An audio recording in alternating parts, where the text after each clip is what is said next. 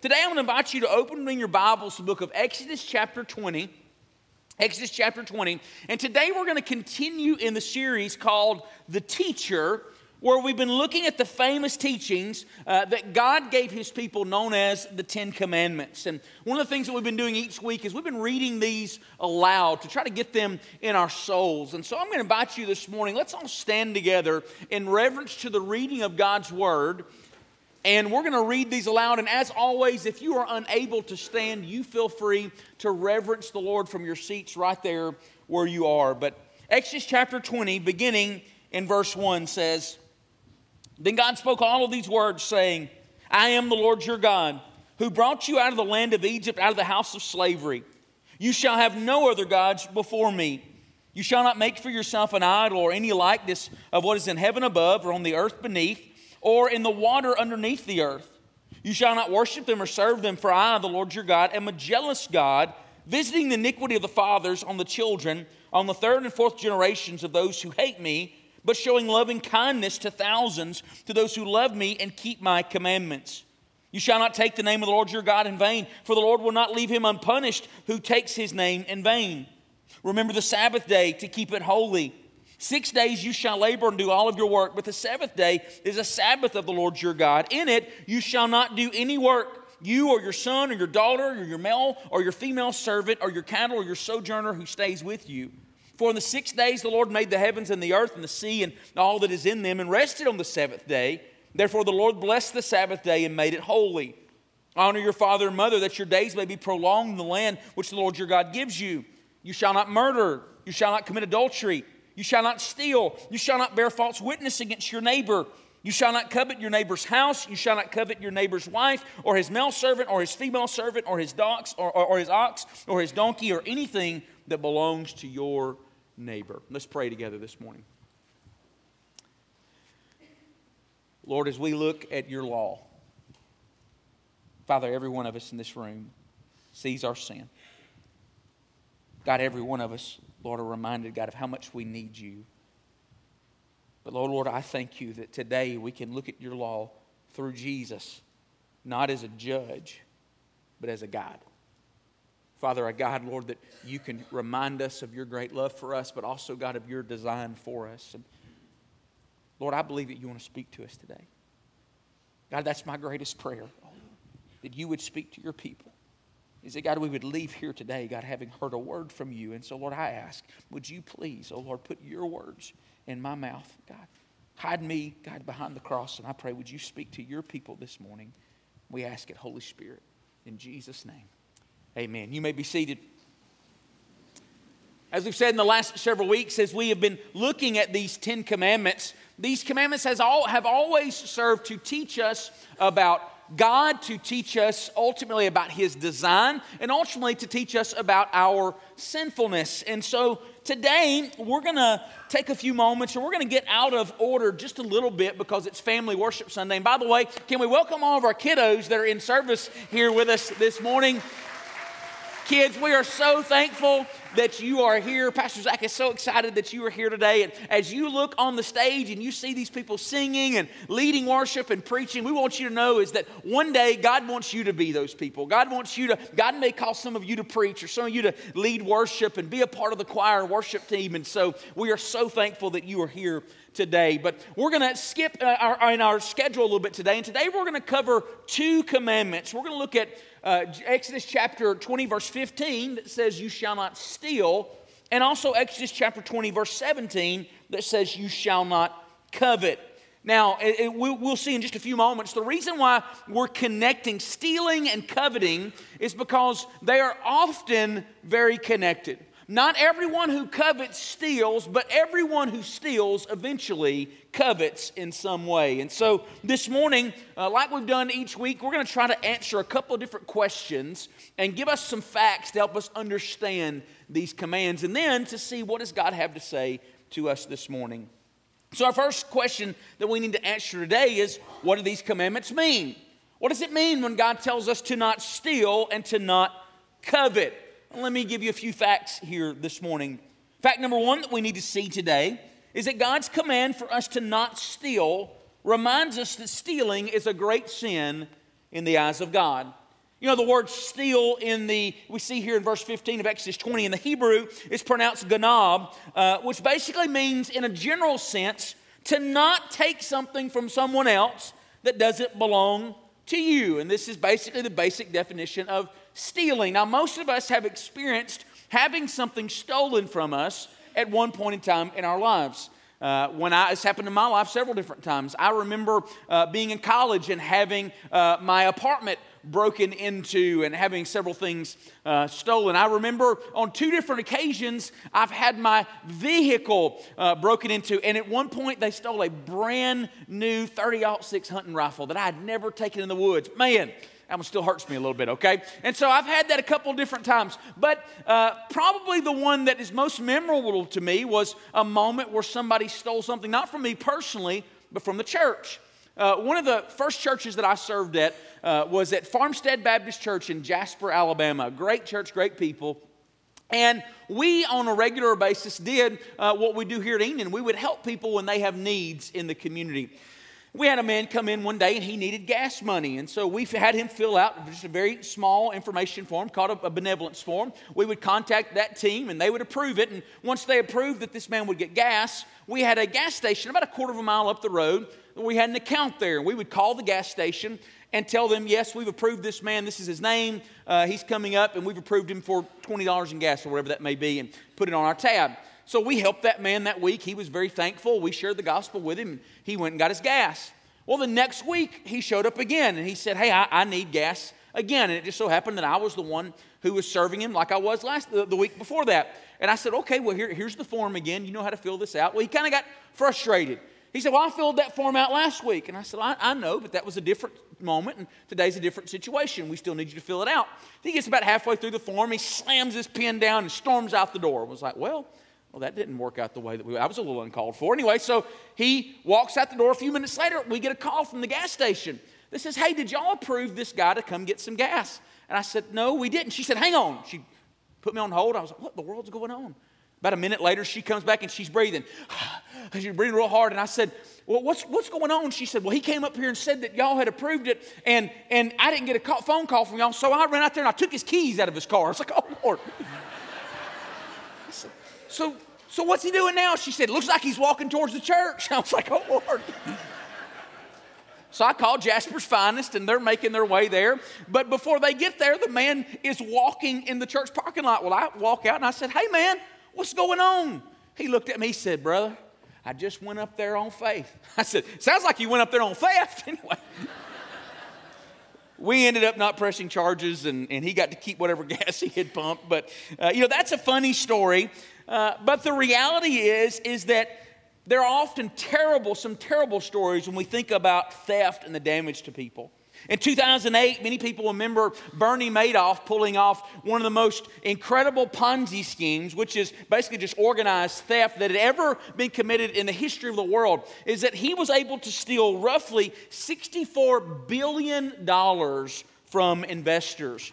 And people from all different walks of life. One of the saddest and most famous of his victims was the author, Nobel Prize winner, and Holocaust survivor, Elie Wiesel, if you've ever read the book Night. He and his wife, Marion, had invested their entire life savings with Madoff. When he was asked what they thought about Madoff, they responded, it was an evil crime, but we've seen worse.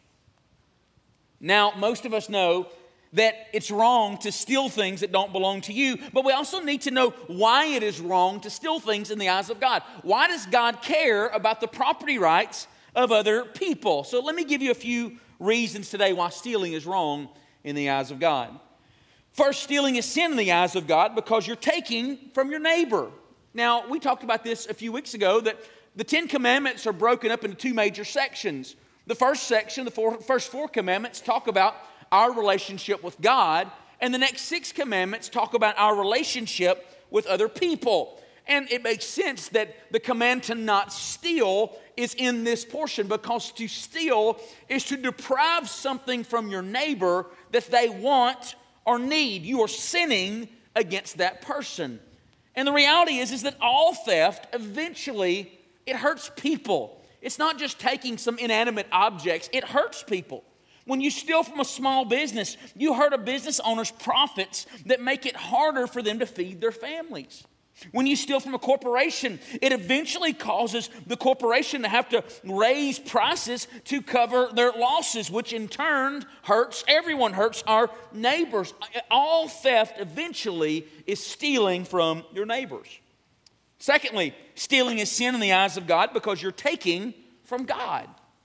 Now, when we think about stealing, most of us understand that you're taking from somebody, but a lot of times we don't think about how when you're taking from another person, you're actually taking from God. And the reason why that is that we have to remember that everything that any one of us has or owns, it's really only on loan to us from God. It all comes from God. 1 Corinthians chapter 4, verse 7, the Apostle Paul reminds the church that everything they have comes from God. It says, what do you have that you did not receive? We need to do this in our life. Take inventory of all that God has given us. James chapter 1, verse 7, James reminded God's people that everything good that they have in their life comes from God. It says every good and perfect gift is from above, coming down from the Father of lights, with whom there is no variation or shifting or shadow. Church, if we pause to think about it, everything that we have, all of our stuff that we say is ours, it ultimately comes from God. It is a gift to us by God for us to steward. So to take it from a person, you're not just taking it from that individual, you're actually taking it from God. You're not just offending the receiver of the gift, you're also offending the giver of the gift. And I've seen this happen. I've seen this happen in someone's life where somebody gives something to someone and that is stolen. And it doesn't just offend the person who had it, but also the person who had given it. Now, a funny story of that was when my brother turned 16 years old, my dad and my granddad got together and they gave him a 1984 GMC Jimmy, okay? They did a bunch of work to it. They painted it blue and they put some chrome mag wheels on it and really tried to dress it up. It had about 289,000 miles on it, but they did all they could, to make it really nice. And I remember the day before they were going to give it to my brother, my granddad went out and bought a mirrored front tag for this car.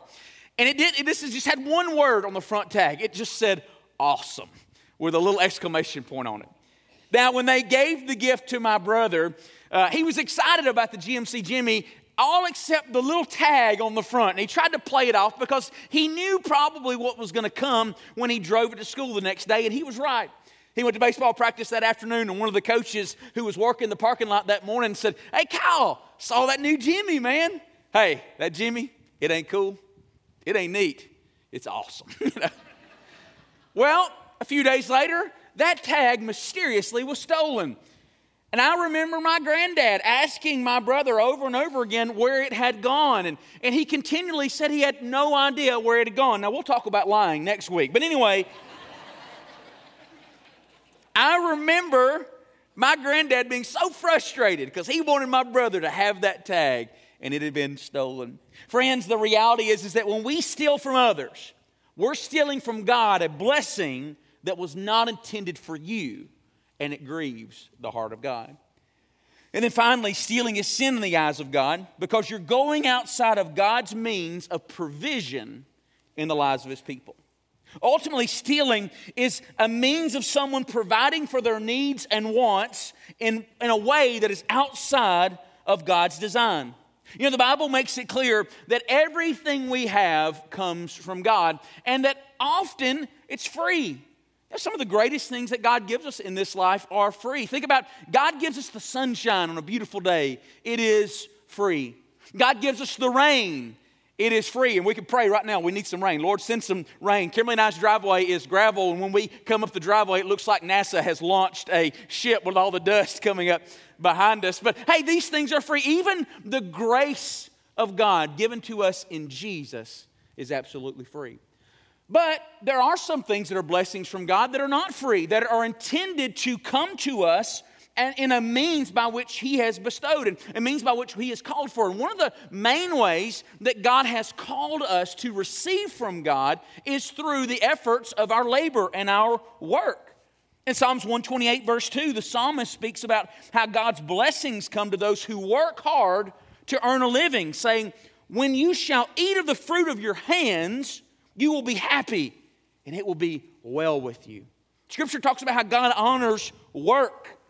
In Ephesians 4, verse 28, Paul speaks to those who have newly come to faith in Jesus. And this is what he says. He who steals must steal no longer, but rather he must labor, performing with his own hands what is good, so that he will have something to share with the one who has need. Here in this passage, Paul is basically pointing new believers to the truth that God desires to meet the needs of their life, not through stealing, but through hard work and effort. Church, riches that are ill-gotten always cost you more than what they're worth.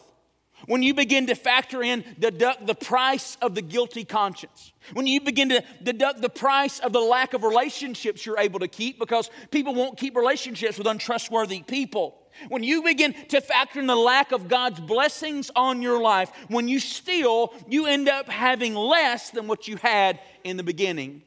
However, modest gain that is honestly received is always worth more to us when you add the value of the sound sleep that comes to honest, hard workers. A friend of mine used to say that when we were working hard, he would say, "Whoo, sleep good tonight." There's value to that. The friends that you gain along the way in hard work is blessings. And the blessing of the fact that you are honoring God in your life. These rewards make whatever is printed on your paycheck so worth so much more than the final line. Now, this is one of the reasons why God calls us to not steal, because it's outside of His plan for us to work. Now, let's look at the 10th commandment. Fact number 2 that we need to see today is that God's command to not covet reminds us that coveting is great sin in the eyes of God. Look with me again at verse 17. Moses says, "You shall not covet your neighbor's house. You shall not covet your neighbor's wife or his male servant or his female servant or his ox or his donkey or anything that belongs to your neighbor." Now, the word in the Hebrew that he uses here in Exodus 20:17 for covet is hamad, which means to desire greatly. Basically, to covet something is when you look at what other people have and you begin to desire that greatly. Now, some may say, "Well, Pastor Zach, does that mean that to covet means that I can't have any desires in my life? Does that cause me to covet?" And I would say absolutely not. Not every want or desire in your life means that you are guilty of coveting. You know, the Bible makes it clear that God always takes care of His children's needs, and often God even cares and takes care of our wants. God gives us even our wants. In Matthew chapter 7, verse 11, Jesus speaks about how God is a Father who gives good gifts. He says, "If you then, being evil, know how to give good gifts to your children, how much more will your Father who is in heaven give what is good to those who ask?" God is basically saying here, it's not wrong to ask God for our desires. That's a good thing. That's okay. And often, God gives us not only our needs, but our wants. Think about it when I take my sons into a convenience store or into a grocery store. They're always going to ask me for a Coke or candy in some way. Now, my wife will tell you I'm easy, okay? I'm a 90% yes guy, okay? Like it's a good ask for me. On occasion, I'm going to say no. The reality is that in none of those situations is it wrong for them to ask. The same is true with God. You're not coveting to ask God for some wants and our needs. It's never wrong to ask. Sometimes He says yes, sometimes He says no. The difference in non-sinful desires and covetous desires ultimately breaks down to contentment. In 1 Timothy chapter 6, verses 6 through 8, Paul spoke about how God's people should be content. This is what he says. "But godliness actually is a means of great gain when accompanied by contentment. For we have brought nothing into the world, so we can take nothing out of it either. If we have food and clothing, with these we shall be content." Contentment means that you are satisfied in where you are with what you have. The difference in coveting something and non-sinful desires is that when you covet something, you're basically saying, "I cannot be happy unless I have this." And in fact, if you go on to Deuteronomy chapter 5, in Deuteronomy chapter 5, Moses gives the 10 commandments again. And again, the 10th commandment is, thou shalt not covet. But in this time, he uses a different Hebrew word. He still uses hamad, which means to desire greatly. But he also uses another word for covet in that verse. And it is avah in Hebrew. And it doesn't just mean to covet greatly, or to desire greatly. It means to lust for something. To crave for something. To covet is to long for something more than anything else in this world. You are seeking it for your satisfaction. This is entirely different than having Christian desires, having godly desires. If you know Jesus, it's okay to have desires.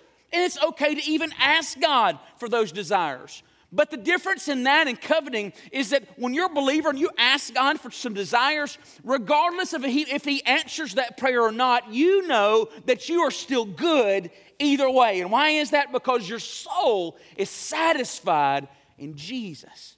Your contentment in life is not based on the circumstances and the things around you. Coveting, ultimately, the core sin behind coveting is the fact that you are lusting after the things of this world. And in so doing, you're basically telling God, God, you are not enough. When you covet after things, that's what you're saying. You're saying, God, what I have, what you've provided for me, if I can't be happy where I am, then I'm saying, God, you're not enough. Which is sad because secular studies have shown again and again and again that anything in your life beyond your basics, anything that comes to your life beyond food and clothing and shelter does not add to your overall happiness. Does not add to your overall happiness. You can be around some of the richest people in the world and find out that they're empty in their soul. And why is that? Because God has built us in such a way that the only thing that can truly fill and satisfy our soul is Him. This is why Jesus told the woman at the well who was trying to find satisfaction in relationships. He told her that the water you drink, you become thirsty again. But whoever drinks the water that I will give him will never thirst. But the water that I give him will become within him a well springing up to eternal life. Church, it breaks my heart to see the empty souls of people in our communities who are coveting, who are lusting, who are craving for something to fill the emptiness of their souls. They lie in bed at night and just scheming and planning on how they can get that next substance, how they can get that next relationship, how that they can make sure that their kids are the most popular or the most athletic, how they can make sure that they get the most money. But the reality is that none of these things will ever fill the emptiness of their soul. And this is why stealing and coveting, even though they're not directly linked, they are always linked in our hearts. Old Testament scholar John Durham pointed out the fact that the 10th commandment functions like a kind of summary commandment for the rest of the commandments. He said the violation of the 10th commandment is the first step that can lead to the violation of one or all of the rest of the commandments.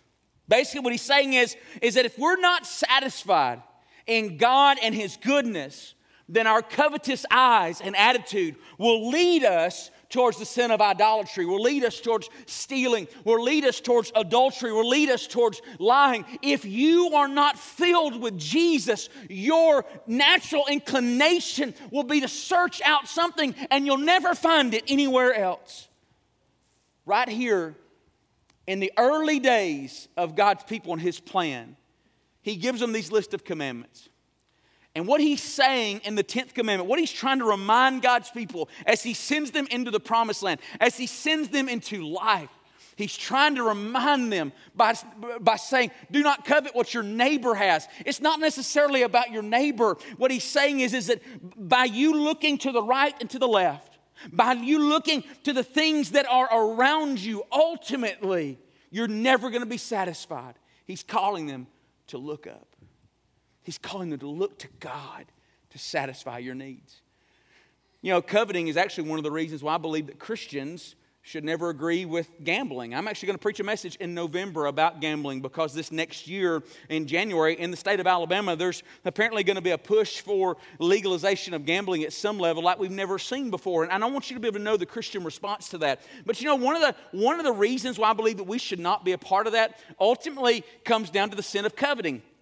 Kimberly and I have lived in 2 different states that had statewide lotteries and these things. And you would see these advertisements on TV all the time. And when you would hear about the Powerball or the Mega Millions or whatever, you couldn't help but sit there and think for a moment, man, what would I do with $375 million? You know, and you start going through your mind and thinking about these things. Oh, man, I'd have a 10,000-acre ranch with whitetail that you couldn't fit through a door on and all these things. But immediately what began to happen was you began to be less thankful for what you already have.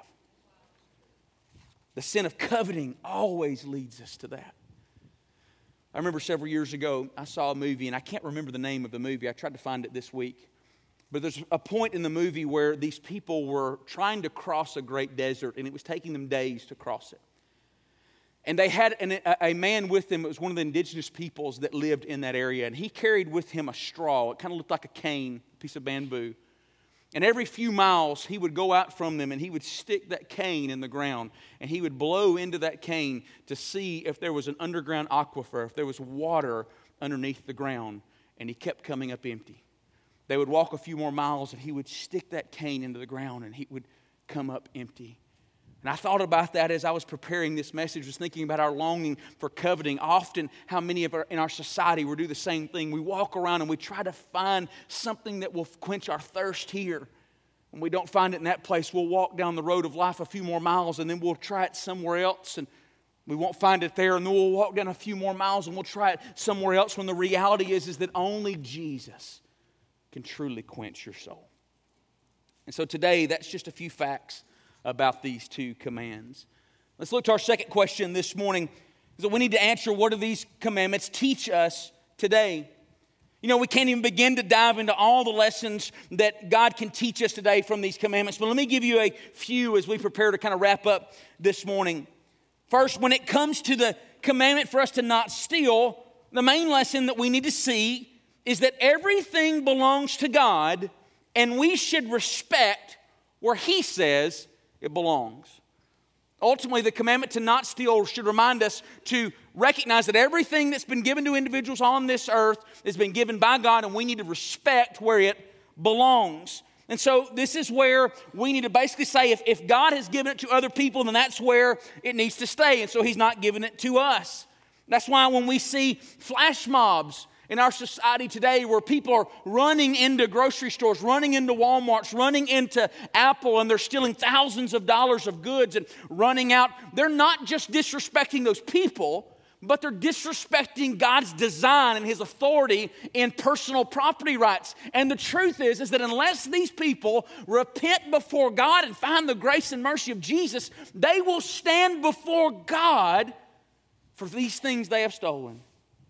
1 Corinthians 6, verses 9 through 10, Paul mentions about people who will not enter the kingdom of God. This is what he says. Or do you not know that the unrighteous will not inherit the kingdom of God? Do not be deceived. Neither fornicators, nor idolaters, nor adulterers, nor effeminate, nor homosexuals, nor thieves, nor the covetous. There it is, the thieves or the covetous. Nor drunkards, nor revilers, nor swindlers will inherit the kingdom of God. Now, for many of us in this room, you're like, hey, Pastor Zach, I get that. So the command to not steal basically says to respect other people's property rights. Where God has them is where they belong, and so don't take from other people. But we also need to remember that if we believe that everything belongs to God and that we should respect where He says it belongs, then that means we should never keep for ourselves the things that God says belongs to other people.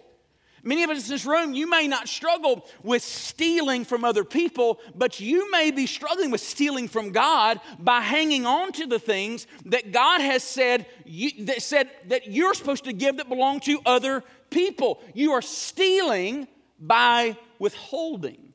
Let me give you a few examples of that. First, Jesus made it clear that His people ought to respect the authorities over us, which includes paying taxes.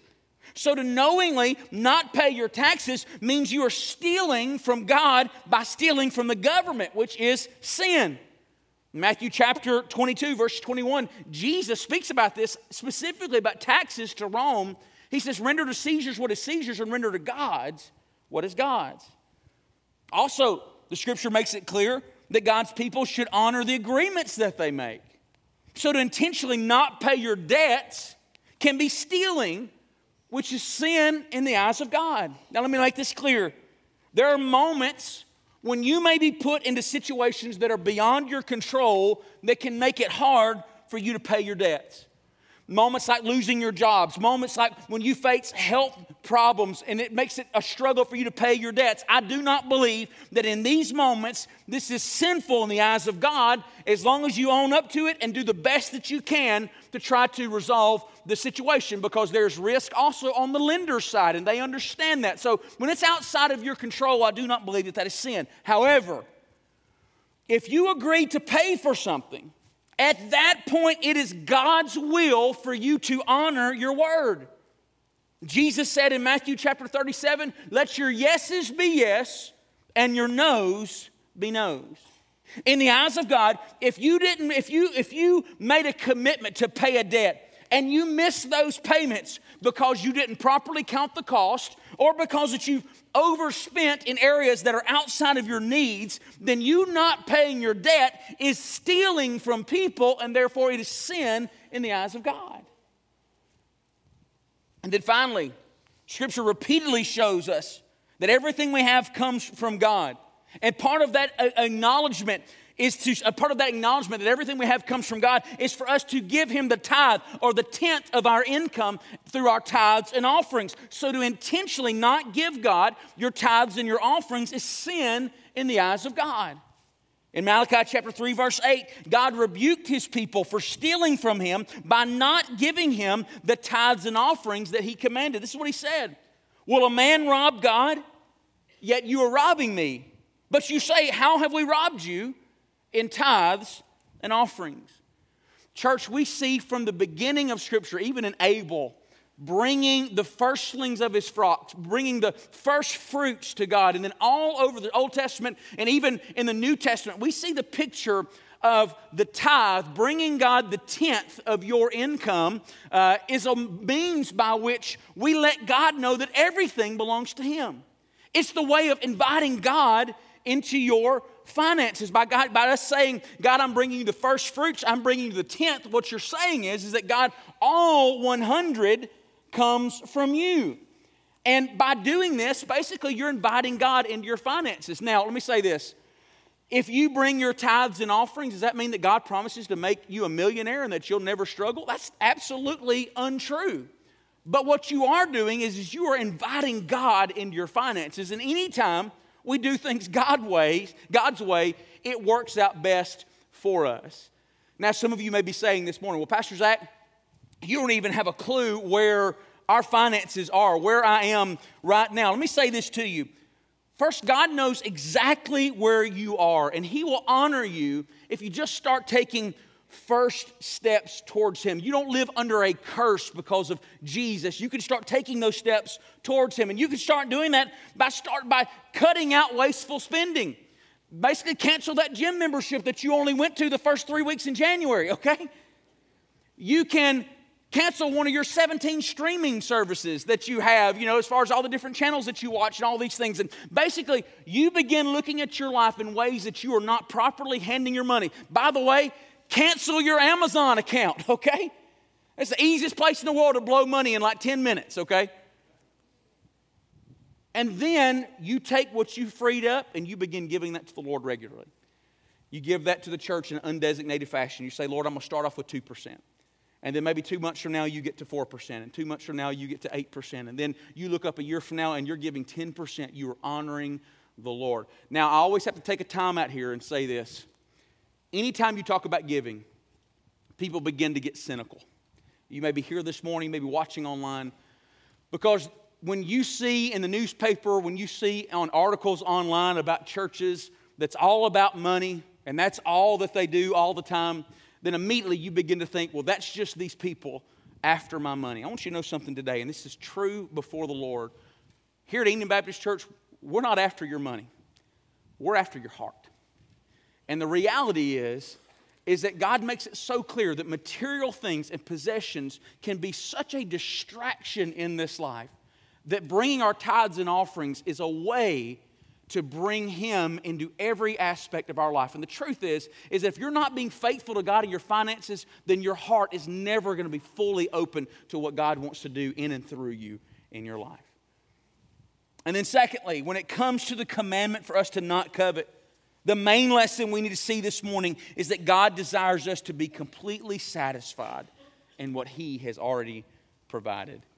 I'm going to ask our instrumentalists to begin to make their way back up, but when you think about the commandment to not covet, in light of all the other commandments, basically every other commandment, especially those, the last 6, when it speaks about how we deal with other people, is that the commandment to not covet is different in some ways than the rest. The rest of these sins, the rest of these commandments are visible if you break them. You know, if you commit adultery, it's pretty visible. If you lie, it's pretty visible. If you steal from somebody, it's pretty visible. If you murder, it's pretty visible. But to covet is something internal. It's something in your heart before the Lord. And the reality is this morning, church, is when you begin to covet, you're saying to the Lord, God, I'm just not satisfied in you.